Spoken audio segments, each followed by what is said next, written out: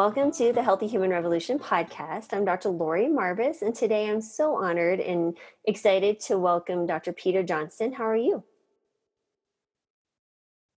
I'm very well, thank you. And I'm honored and excited to be on your podcast. It's a real treat. Well, there's going to be maybe an occasional slight delay, so we ask the audience patience as you are halfway around the world in the future in Australia. And with that, can you tell us a little bit about you and what is your work in Australia? Because then I'd like to go back into your history and as to how you actually got into the plant-based movement. But can you tell us a little bit about you and what you do? Certainly. I'm a whole food plant-based dietitian, and I work in several areas. I do some private practice. I have a patient later this morning. I don't really promote that much, but it's sort of growing steadily.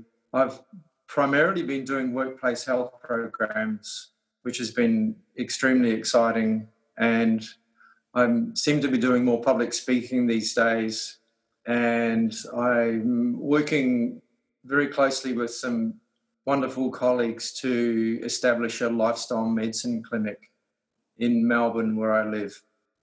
Excellent. So there's some interesting growth going on in Australia, and I've met you and several others when you guys came to a conference, the Plantrition Project in California. I think, was that 3 years ago? I think the first time. I think it's been 3 years. So I see you every year. I'm sorry? The one I've just come from was my third, yes. Yes, absolutely. Perfect. And so can you tell us a little bit, how does someone in Australia find a whole food plant-based diet and then become impassioned to pursue a career helping others find health this way? Two parts to that. I guess a lot of my adult life has been around helping others to help people have a better life and make the world a better place. And I've had a very privileged life, a very lucky life, and it gives me joy to help leave the world better than I found it. So that's, I think, one part of your question. The first part is, do you want me to go into how I became whole food plant-based? Yeah, absolutely. So were you always plant-based, or were you always vegan, or were you raised that way? What's the story and the journey to this point? No, far from it. I wish I was. I suspect I wouldn't need reading glasses at this age if I had a very healthy upbringing without the animal food. My upbringing was healthy by today's standards, and I've luckily have never been overweight or had chronic disease of any kind. My mother was a dietitian. We grew up eating lots of homegrown fruit and vegetables. And I was a child in the 60s and in the south of New Zealand. And there were 2 restaurants in town, but kids weren't taken, and it was a treat for adults to go. So I don't remember my mum and dad going much. And there weren't fast food restaurants. I distinctly remember as a teenager when the first KFC came to Dunedin, and there were queues around the block. And we didn't have cafes, so it was easier to be healthy, but we did have a meat and 3 veg kind of diet. So it was still very animal food centric. We would have had fish and chips once a month. That was horribly greasy, and I still remember feeling nauseous afterwards after those meals, but we still liked it. But dripping with beef fat that they fried it in. So it gives me the heebie-jeebies to think about it now. So, but we were healthy. We ran around, and I didn't know anything about vegetarianism until I met my first girlfriend and picked it up after a year of living with her, not through any idea of the health or the ethics or the environment, but I just simply lost the taste for animal food and gagged on a ham roll one day at university and thought, I'm not having this anymore. So I from that day on, in 1981, when I was 23, I stopped eating meat and fish. And 10 years later, on my way to my postdoc in Montreal, I met a New Zealand woman in India who told me about an amazing book I should read called Diet for a New America by John Robbins. So I bought that when I got to Montreal. It laid out, if you don't know, for people or the audience who don't know, the health, the ethics and the environmental reasons for not eating any animal food. So I promptly started switching over to being vegan. And, so that was how I became vegan. I knew for some time that oil wasn't healthy, but thought I'm skinny, I'm fit, I exercise a lot, it won't matter for me. But I eventually dropped it because I thought, well, I'm not getting younger and I need every advantage I can get because I still like to keep very active. I cycle, 200 Ks a week most wow. weeks. I do yoga, handstands and ski and windsurf. So I value retaining the health I have. So now I look for every edge and every angle to optimize my diet. So how old are you then? Because you certainly don't look like what I'm thinking is calculating in my head. I'm 61 as of last August. So 61, wow. Yeah. So for those of you listening, and I've met him in person, he definitely doesn't look like the typical 61-year-old that we see. And you're windsurfing and you're doing all these other activities. That's phenomenal. So, so you just kind of migrated this way through people that you met and took it, what you read and heard, and just kind of intuitively found a healthier diet. So you've been plant-based or vegan for how many years now? 28 years. 28 years. Wow. That's incredible. So then was it your mom's path as a dietitian that led you to become a dietitian, or how did you decide to incorporate your passion of eating plant-based with being a dietitian and then the work that you do now? My mum, wonderful as she is, never embraced being fully vegan. I've sent her all the books and DVDs and she looks at them and reads them and says, "That's nice, dear, but I'm still having my animal food." She's still very healthy at 83 and just back from a week of walking with friends out in the country. But no, I left my postdoc in Montreal. It didn't go very well. I got disillusioned with academia. Had a few years in San Francisco as a political activist, and then decided I needed to get back into some other career and came back to Australia to do my master's in nutrition in 96 and 97. So, and even then I was still focused on my political activism for a few years, but didn't switch back to using that master's degree for a few years. So can we back up a little bit and talk about what political activism? What were you? That's a part that I wasn't aware of. So can you tell me a little bit about that? Sure. I've had in retrospect, my career has been quite unstrategic and a little bit ad hoc and impulsive. If I did things again, I could have perhaps saved some time, but I guess it's added to who I am, warts and all. So I came to San Francisco originally wanting to work with Francis Moore Lappé, who wrote Diet for a Small Planet, after I left my postdoc. And they were in San Francisco and I tracked them down, but they didn't have any paid employment. So I ended up by chance working for a peace activist group and did that. And that led me down a rabbit hole of learning a lot about what's wrong with the world and why, and getting involved with people and working to change that. So I did that for about a decade, pretty much full time, including while I was doing my master's degree in nutrition. So I kind of had one eye on the nutrition and one eye on the politics. And interestingly, I never had any success of interesting any of my political colleagues of the benefits of a plant-based diet, environmentally or for any other reasons. So what does a political activist do? I mean, we hear that term, those who are activism for, animal rights, we see them out picketing, but what does someone do for a decade? I mean, what is your day-to-day, what does that look like day to day? I'm just really curious.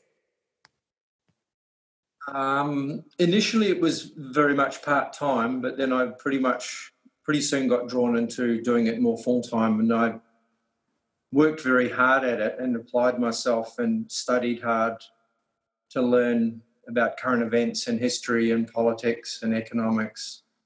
So I ended up becoming a branch organiser for a left-wing political party in 2 cities in Australia, and that involved organising meetings, organising rallies, protests, distribution of our news media. Wow. We had our own newspaper, public speaking, and recruiting and training people, running education programs. It was very full on, but very, very exciting and fun, but it keeps you poor and it dominates your whole life. So dominating, penniless, but you're living your passion and, following your beliefs and actively working to make things change and better. So that's to be applauded. I mean, there's a lot of sacrifice that goes with that. Yes, and we didn't get paid. We paid the organisation contributions from a part of whatever money we had. I worked part-time for some of those years and gave a big chunk of my salary to help support the organisation. Wow. So it definitely was living on the breadline. Wow, goodness. And so when did you decide to break from that and do more of the nutrition? Because, I mean, was there an incident, or just you're like, I can't live penniless anymore and move on to something that will be maybe more regular, supporting yourself? It was taking over my life, and it wasn't allowing me time to focus on my health or my relationship that was suffering. And so I took a break from it and didn't go back. Ended up working in local government in a health promotion community development role, which allowed me to dust off the nutrition work. And I'd kept reading all those years. I still had a voracious interest in what was happening and read, the books by Ornish and Esselstyn and Neil Barnard and followed up with what was happening. But internet was new then, and there wasn't the YouTube resource, and podcasting wasn't around. So it was waiting for books to come out and subscribing to a few email groups at that time. But I kept in the loop. I kept reading and following what was happening. But the advent of YouTube made it a lot easier, and the internet and so many resources around plant-based nutrition made it easier to keep on top of where things were and to meet and network with other people. Absolutely. That first local government job was also a real motivator, because I was working with older people in public housing who were disadvantaged on many levels and had pretty horrible lives, and their chronic disease was appalling, much, much higher than your average population. And I could see how they lived and their risk factors, including their diet, and started to work to see if we could develop a program there to help them trial a healthy eating program. And I attracted the interest of a professor at a nearby university. But for different reasons, I ended that job and he moved cities and it didn't get off the ground. So that was probably 12 years ago. And it was before I knew about the PCRM's work of Jumpstart and Kickstart and the other programs like that, and their work with Geico hadn't been done then. But I knew there was a way that we could wrap around some support with these people and help them get healthier. And they were interested in, some of them knew that I was a dietitian, but it was too hard for them without wrapping around some support because they were very poor. They were 55 and over. So it was distressing to see how they were tracking and to know that some lifestyle modifications could have helped them a lot. Tell me a little bit about the current situation in Australia. So, a large part of our audience will be in the US. Is, the political, since you're already kind of in touch with the political arena, as far as your food system, is it similar to the US, your healthcare system? Are you struggling? What's the chronic disease burden? What's going on in Australia? Our chronic disease burden and our obesity is very closely tracking the US. On some measures, we may be equal to where you're at. A report came out early this year that we'd added 1 million new obese people in the last 4 years, which is horrific. It's now approaching 70% are overweight or obese. Most adults of working age will have multiple risk factors for chronic disease, and if not, already have chronic disease. We're in a very, very bad state. The food system is similar. We're a big country with different climate zones, so we can get tropical fruit and vegetables seasonally all year round, so it's trucked up and down the country.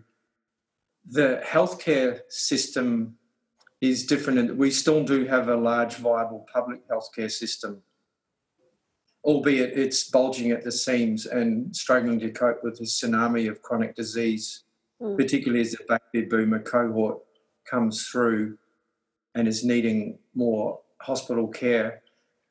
About 45% of Australians, though, have private health insurance, which allows them to essentially jump the queue and go to a private hospital and receive a few benefits like a private room and a TV and to choose their specialist. Interestingly, that is subsidised by taxes quite heavily, and that sector would likely fall over without the public subsidies. In fact, it is struggling at present. And those subsidies are paid out of everyone's taxes, regardless of whether you can afford to benefit from that private health insurance or not, which I find quite inequitable and disturbing. For that reason, I don't have private health insurance. It's not a question of budget. I'm ethically not happy with the way it works, albeit there's still dedicated people working to help get people well within the parameters of the Western medicine system, which is, as you know, treatment, not reversal. So the public health system has a fixed government budget and they're struggling to meet that. And it's treatment-based like in the US, so it's drugs or surgery. And most people in hospital are there for preventable chronic diseases.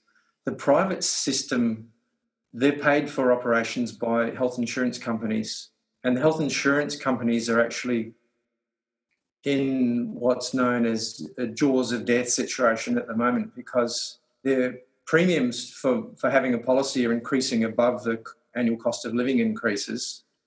There are gap fees for most treatments or surgeries or operations that you pay out of pocket on top of your premiums.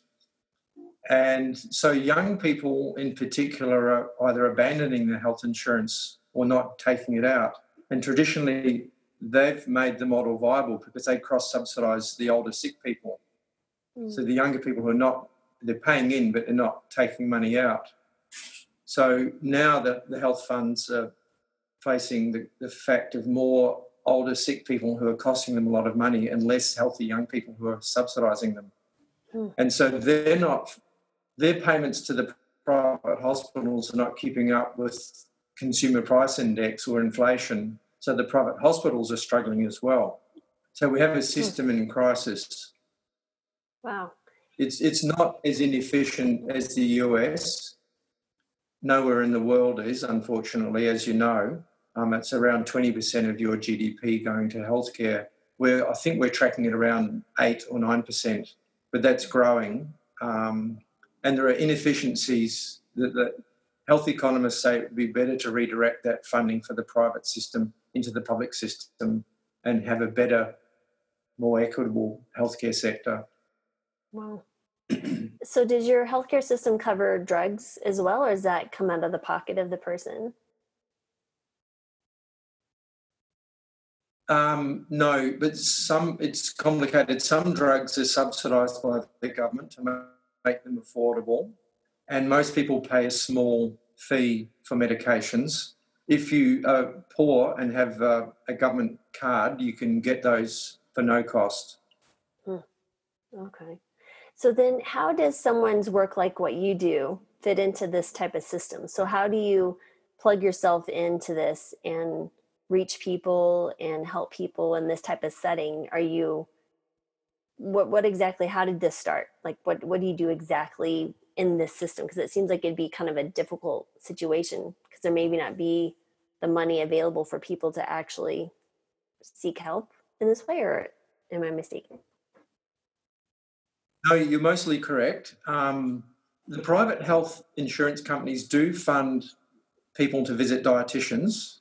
So I'm seeing a patient later this morning who is on health insurance funding, and she'll get some of the cost of seeing me rebated.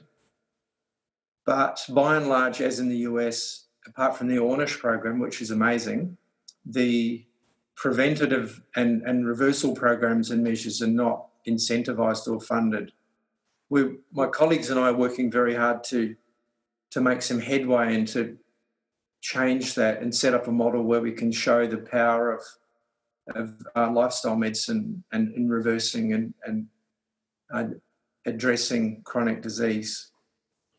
Can you tell It's us? early days. Yeah, you've had some success though, right? Can you tell us a little bit about your work with that and what you've seen? Well, on different levels, I finally did get a workplace health program going for helping people with chronic disease and weight issues address that through trialling a whole food plant-based diet, similar to the one I envisaged for these older people in public housing. So within the local government I've been working in, and had an opportunity where the CEO was looking for innovative ways to increase productivity. So I pitched this program and was given permission to start it. So we took cohorts of staff who volunteered to trial the program, and we had them blood tested pre and post a 3-week intervention. And we did their weight and blood pressure as well. And we took subjective measures pre and post, qualitative measures, and then wrapped around lots of support to help them switch overnight to a whole food plant-based diet, going cold tofu if you like.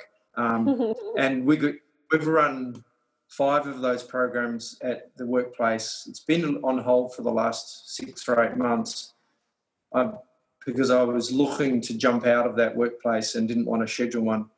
But we may run one early next year if I can get the CEO to trial it. He's promised and hasn't made the time yet. So that would open a few doors, I think, if the CEO can see the power of what we're doing. Because until you do it and learn, you don't really know what you don't know.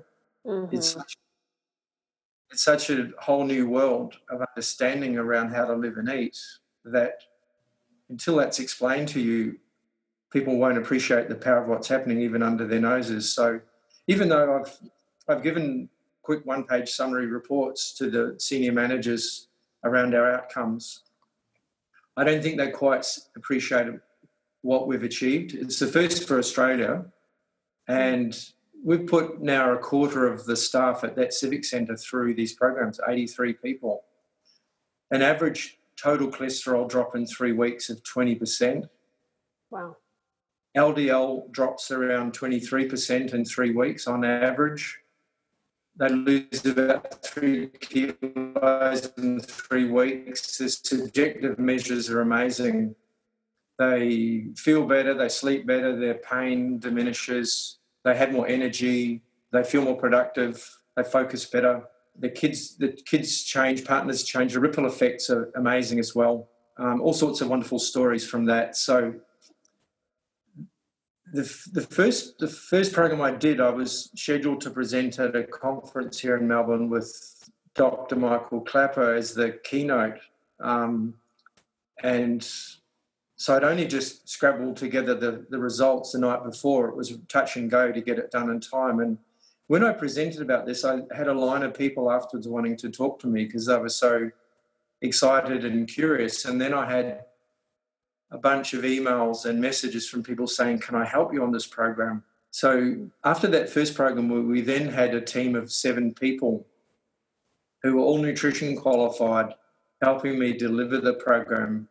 So we refined it every program, adding more steps, adding more nuances and refinements to make it work better, engage people better.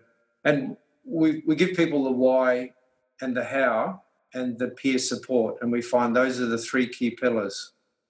Mm-hmm. So, yeah, and from that we've produced, for example, this 80-page cookbook with resources and colour photos. Oh, wow. And lots of how-to and why and links up front, and we give them a copy of that. The first program was a bit more rough. We just gave them website links and said, here, look up these websites for recipes, but it still worked really well. We got amazing results. So amazing. But the experience of doing that, and the GP that I've been working with and his wife, the 3 of us are now working very hard to transfer these skills to a lifestyle medicine clinic. So the GP, Dr. Malcolm Mackay, and his partner, Jenny Cameron, are wonderful. They've also been simultaneously running 6-day immersion retreats. So they're intensive and they involve meditation, yoga, walks on the beach, lots of lectures, cooking classes. So between the 3 of us, we've got the skills and the resources and the practice now to run an Ornish type program, which is what we've been pitching to hospitals. Because the Western style of healthcare is really a misnomer. It's sickness care. Mm-hmm. And the model, as you know, is that people were told they'll never get better. They've got type 2 diabetes. Here's the metformin. You'll be on this for life. When we've known for decades that that's not necessary. So, and same for heart disease, many autoimmune diseases, etc. So it's both heartbreaking and it's futile to see people not getting opportunities. And in fact, I'm heartened by the sort of early murmurings of things like, for a cardiologist not to offer a patient the option of a whole food plant-based diet is essentially malpractice. Mm-hmm. We're bouncing around this idea to see what we can do with that Australia. There's potential for a test lawsuit to push this along and get some publicity. Wow. It's early days, but I'm interested in how that might unfold, to not to penalise or victimise any practitioners, but to just showcase that this is something that health practitioners should be aware of and should be advocating and offering. Even though it's difficult for patients and not everyone will be interested, I think as health practitioners we have a duty to offer people the opportunity of something that will reverse their condition. Right. What the patient does with that is up to them.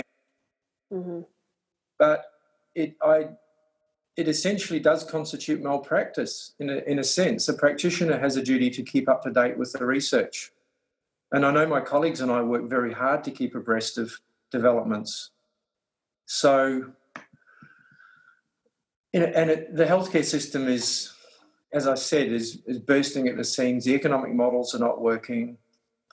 We've costed out our program, a 12-week program, 48 hours of contact for under $4,000 per patient. Compare that to bypass surgery, which would be $50,000 or more, and risks of death and other complications, and the person coming back in 12 or 18 months with the vessels blocked up again. Right. Or the stent blocked up, because it's not addressing the extreme determinants of why that person became ill. So to me, this is really a no-brainer. Mm-hmm. That we need to find the right person. Yeah, we're looking to find the right person high up in the healthcare system or in the private health insurance industry who'll say, you're right, let's trial this. And we've had 2 close calls. We had a conference here in Melbourne in February where Scott Stoll and Neil Barnard came out as keynote speakers, and Malcolm and Jenny and I presented, and we were approached by the allied health manager of a major private hospital in Melbourne saying, we would love to host a lifestyle medicine clinic that you were talking about in our hospital. Do you want to come and meet our CEO? So we did, and the CEO was very keen. We went away to write up the proposals. By the time we got them back, they'd restructured the organisation, laid off the CEO, and the new boss was cool on the idea. Oh, no. So we were understandably devastated because they showed us around and said, we have all these rooms, we have demonstration kitchens, gyms, physios, exercise physiologists. We'll help you with all this. We've got the space. Here's where you can operate. It was a dream come true. Oh, man. So we then had a lead with a large public hospital in Melbourne and sent out slightly adjusted proposals to them. And a month later, we got word back that because of severe economic constraints, they were under instructions to not implement any new programs, which was, again, devastating and ironic because this is exactly the kind of thing which would have helped their bottom line. Right, because it's a public hospital, right? So they have limited funds. Yeah, it's not like so a private hospital, budget, right? That a private insurance company is paying for large, expensive procedures, $100,000 for whatever. They need to stay within a budget because they only have limited budget. They're not getting any more. So, wow, incredible. Yeah. What if you guys offered to share it for free? We may do that, but we need to pay our bills still. We all have some mortgages and need to put food on the table. Oh, yeah. I did this similar type thing. I didn't get paid extra for it, but at the hospital where I worked, I ran a lifestyle medicine clinic at night, and I did that for about 4 months, and it was very successful. But then I moved to Florida to work with Dr. Furman. But it is, it's a sacrifice for those who are dedicated to see people change and get well, but it might be something to help open doors.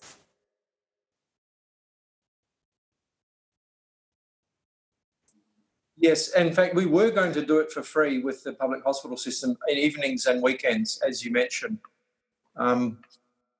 Excuse me, but they weren't even willing to trial that. Oh, no. So due to just a cap on any new initiatives. So we now have a lead and a meeting in a few weeks with a very senior and highly connected business person in Melbourne who I've had links to in the past. And we're hoping that he can open doors for us and connect us to someone in the high place who will understand the economics of what we're offering. Otherwise, we're also looking just for a public space where we rent a room for an evening and a weekend and do like 1 or 2 evenings a week and a Saturday afternoon. And we'll just roll it and get the runs on the board. Right, absolutely. But we see this as the inevitable direction that the healthcare system must take if it's to move forward. Is there any, I guess you said you've been working with some companies, so you were only working with one company. Are there other companies that you're thinking of working with as well? The workplace health programs, we have developed some promotional materials and are marketing that to other organisations. So that's really in parallel to the lifestyle medicine clinic work. But it's also exciting because it's life-changing and you're taking willing cohorts of people in groups in significant numbers and changing their lives. And we've found that the adherence to healthy eating is very high, even with the 3-week intervention and some follow-ups like linking people into face group supports and emails and the resources we give them adherence is really high. So the benefits for the organisations are huge in terms of reputation, staff loyalty, staff engagement, as well as productivity. So we're hoping that will bear some fruit, so to speak, no pun intended, but we're also simultaneously very excited about the lifestyle medicine clinic direction, because I think that just is so important and has such enormous ramifications that we get in the door of one hospital in Melbourne and get runs on the board, we're pretty confident that they will see the efficacy, see the economics, and it will spread like wildfire. The time is perfect, whether it's in private or public. The private initiative we had was predicated on getting the health funds to pay for the program, which the senior management at the hospital were confident that it would be right up their alley, because, as I said, they're struggling. And when you put the numbers to them, they most likely would have been interested. So we're still looking to connect with a senior health fund executive to make the case. Then it would be easy to go back to a private hospital and say, okay, we have the money, we're ready to roll. Find us a room and we'll show you how it works. So we feel like we're on the cusp. It's close, but we're not quite there. Yeah, well, and it sounds like there's probably just lessons and things that you were learning with these others near misses that will prepare you for the right opportunity at the right time to be extremely successful. That's how I like to look at these things. Yes, they're all learning opportunities, definitely.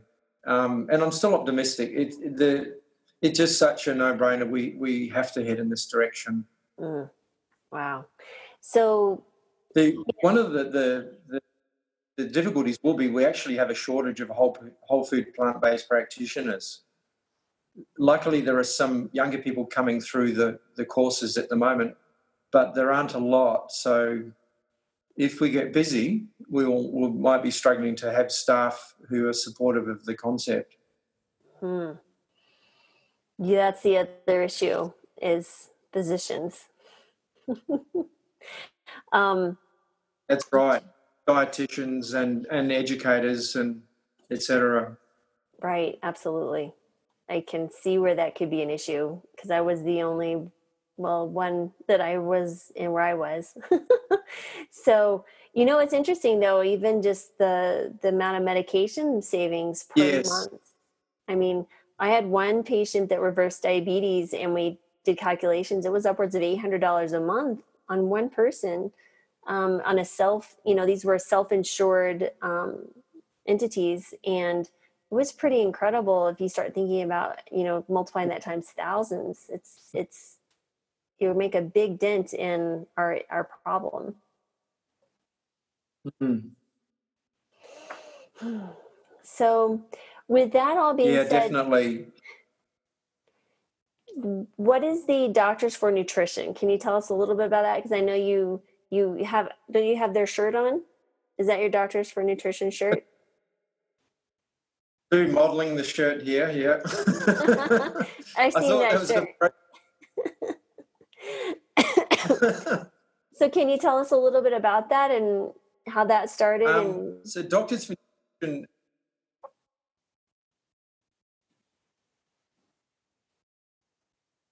certainly.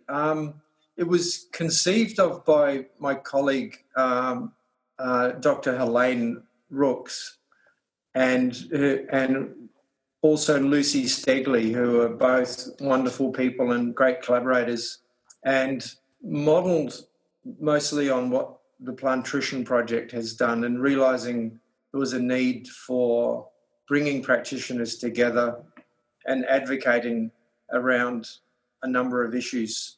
So educating practitioners, changing the healthcare systems, and educating the public. And so it has an advisory council of dietitians and doctors from around Australia and New Zealand. It's Australasian, trans-Tasman, as we say, across the Tasman Sea. New Zealand being 3 hours from Australia. And so it acts to promote the message of whole food, plant-based eating and healthcare. Hmm. And it hosted its first conference this year in February with, as I mentioned earlier, Dr. Neil Barnard and Dr. Scott Stoll as keynotes, and Dr. Alan Desmond from Ireland. He was terrific as well, and local speakers over 2 days. How many participants did you have attend? There were around 300, I think, and it was booked out, sold out, which was fantastic. That's incredible. So there is definitely an interest. Oh, big interest. The vegan lifestyle is growing enormously in Australia, and Melbourne is probably the epicenter. It's enormous. And people are coming to it from different reasons, obviously. I'm speaking this afternoon at an animal activism conference on nutrition. So those are people coming at it from the ethical side. There are environmental reasons, people coming at it from that. And we have Extinction Rebellion here, and they ask people to bring only vegan food to their meetings and events. So they've made the connection between food and environment. And some people are coming to it for health reasons, but the number of people who are vegan who are also whole food plant-based is much smaller. So we have a long way to go. There are a lot of junk food vegans out there. Right, absolutely. So tell me, what is an extinction rebellion? What is that? Sorry. Extinction Rebellion began a year ago in England as a movement based on non-violent civil disobedience, modelled along the lines of the civil rights campaigners in the US around the work of Gandhi and other social change people.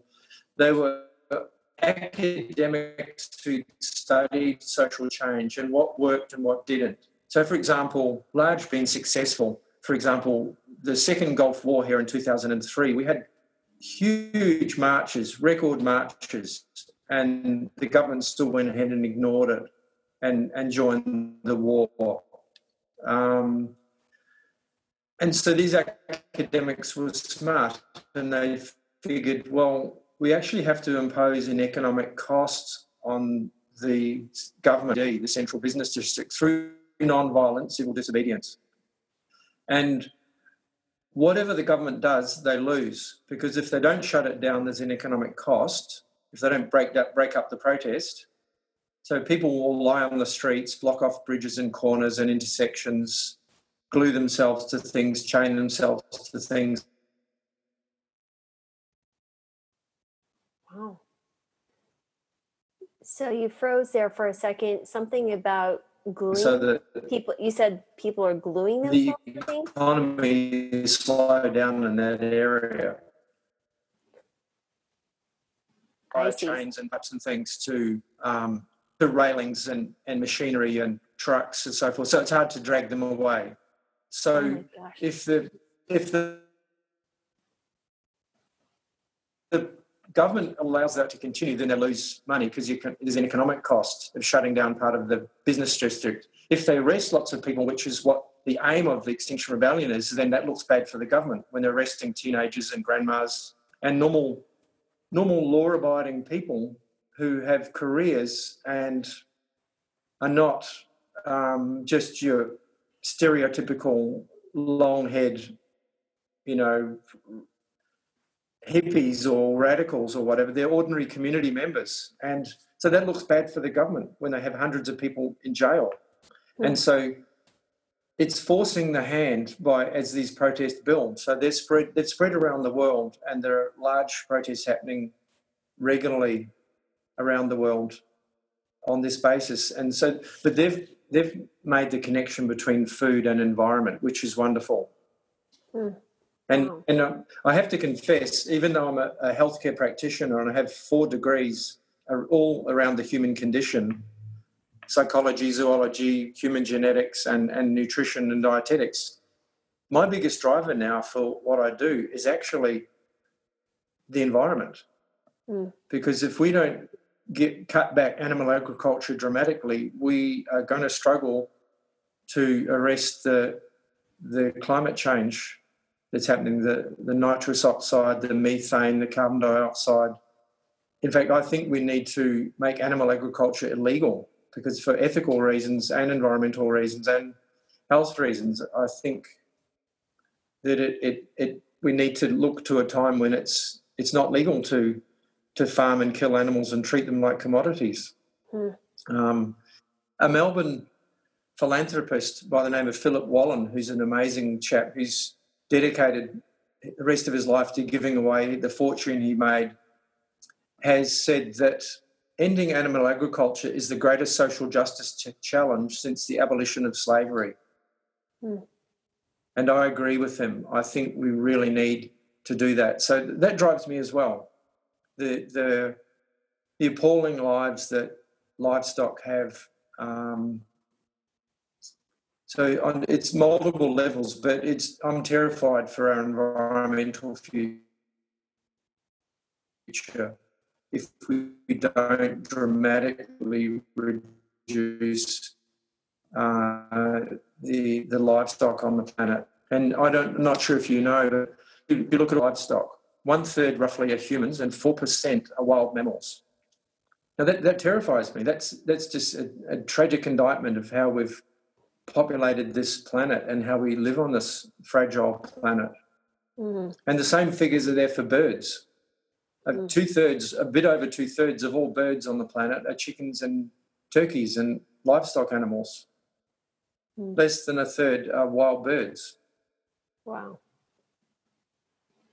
I delivered an all-day class to earlier this year, the privilege of teaching a group of Masters of Environment students at a local university. I did an all-day class on food and environment, which was terrific. I've been following this stuff for a long time, but having the opportunity to put together all of the evidence and arguments over 6.5 hours with some exercises and breaks, but there's a lot to it.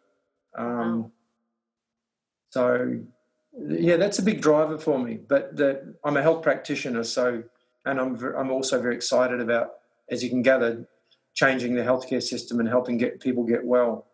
Right, absolutely. So you did 6.5-hour program on food and the environment.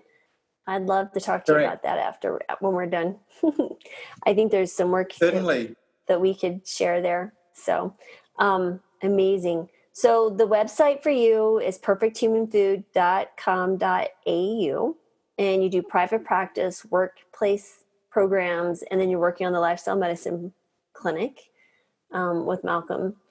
And is there any last bit of advice for those who maybe are in Australia or anywhere, honestly, who, from your point of view, when you're looking at, because you have such a wide range of experience, right? The environmental component, the animal ethics, and then the health components put you in a unique place to say, hey, this would be my advice for someone who's maybe considering this and maybe hearing this message for the first time.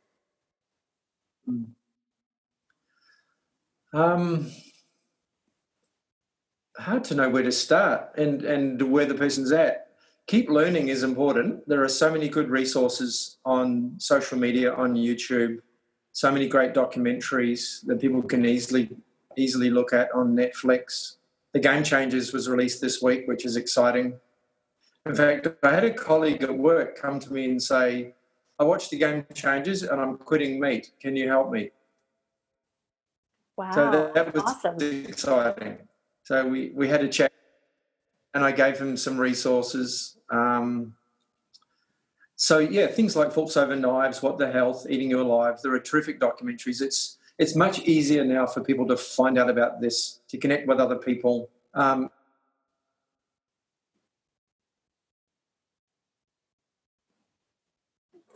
he froze. Oh, dear. Sorry, everyone, for the drop here. Oh. Peter, can you hear me?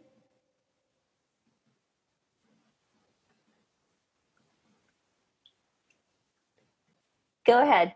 I paused it till you came back on. I hear you now. My colleague Jenny Cameron has an amazing Facebook group which she started and co-convenes called Whole Food Plant-Based Aussies, and that has over 11,000 members. So that's a tremendous resource for people who want to learn more about whole food plant-based eating. And they share recipes, they share question and answer problems, new developments, new ideas, research, etc. So it's an amazing tool. We recommend all of the people we work with to check that out and sign up. Perfect. So Facebook is a great connecting place. Your website, calling you, emailing you, see if maybe there's someone here who can have some help for you. I don't know. You never know who you're going to reach. So we so appreciate your time, Peter, because you are in the future. It's Friday for me and Saturday for you, which is our running joke. Every time we see each other, you're going back to the future. It just cracks me up. But I so enjoy talking to our Australian comrades in arms as we, march forward and helping people find health. So thank you again for all your time. Thank you for the opportunity, Laurie. It's lovely to chat with you again, and I hope we connect again soon. Oh, absolutely. Absolutely.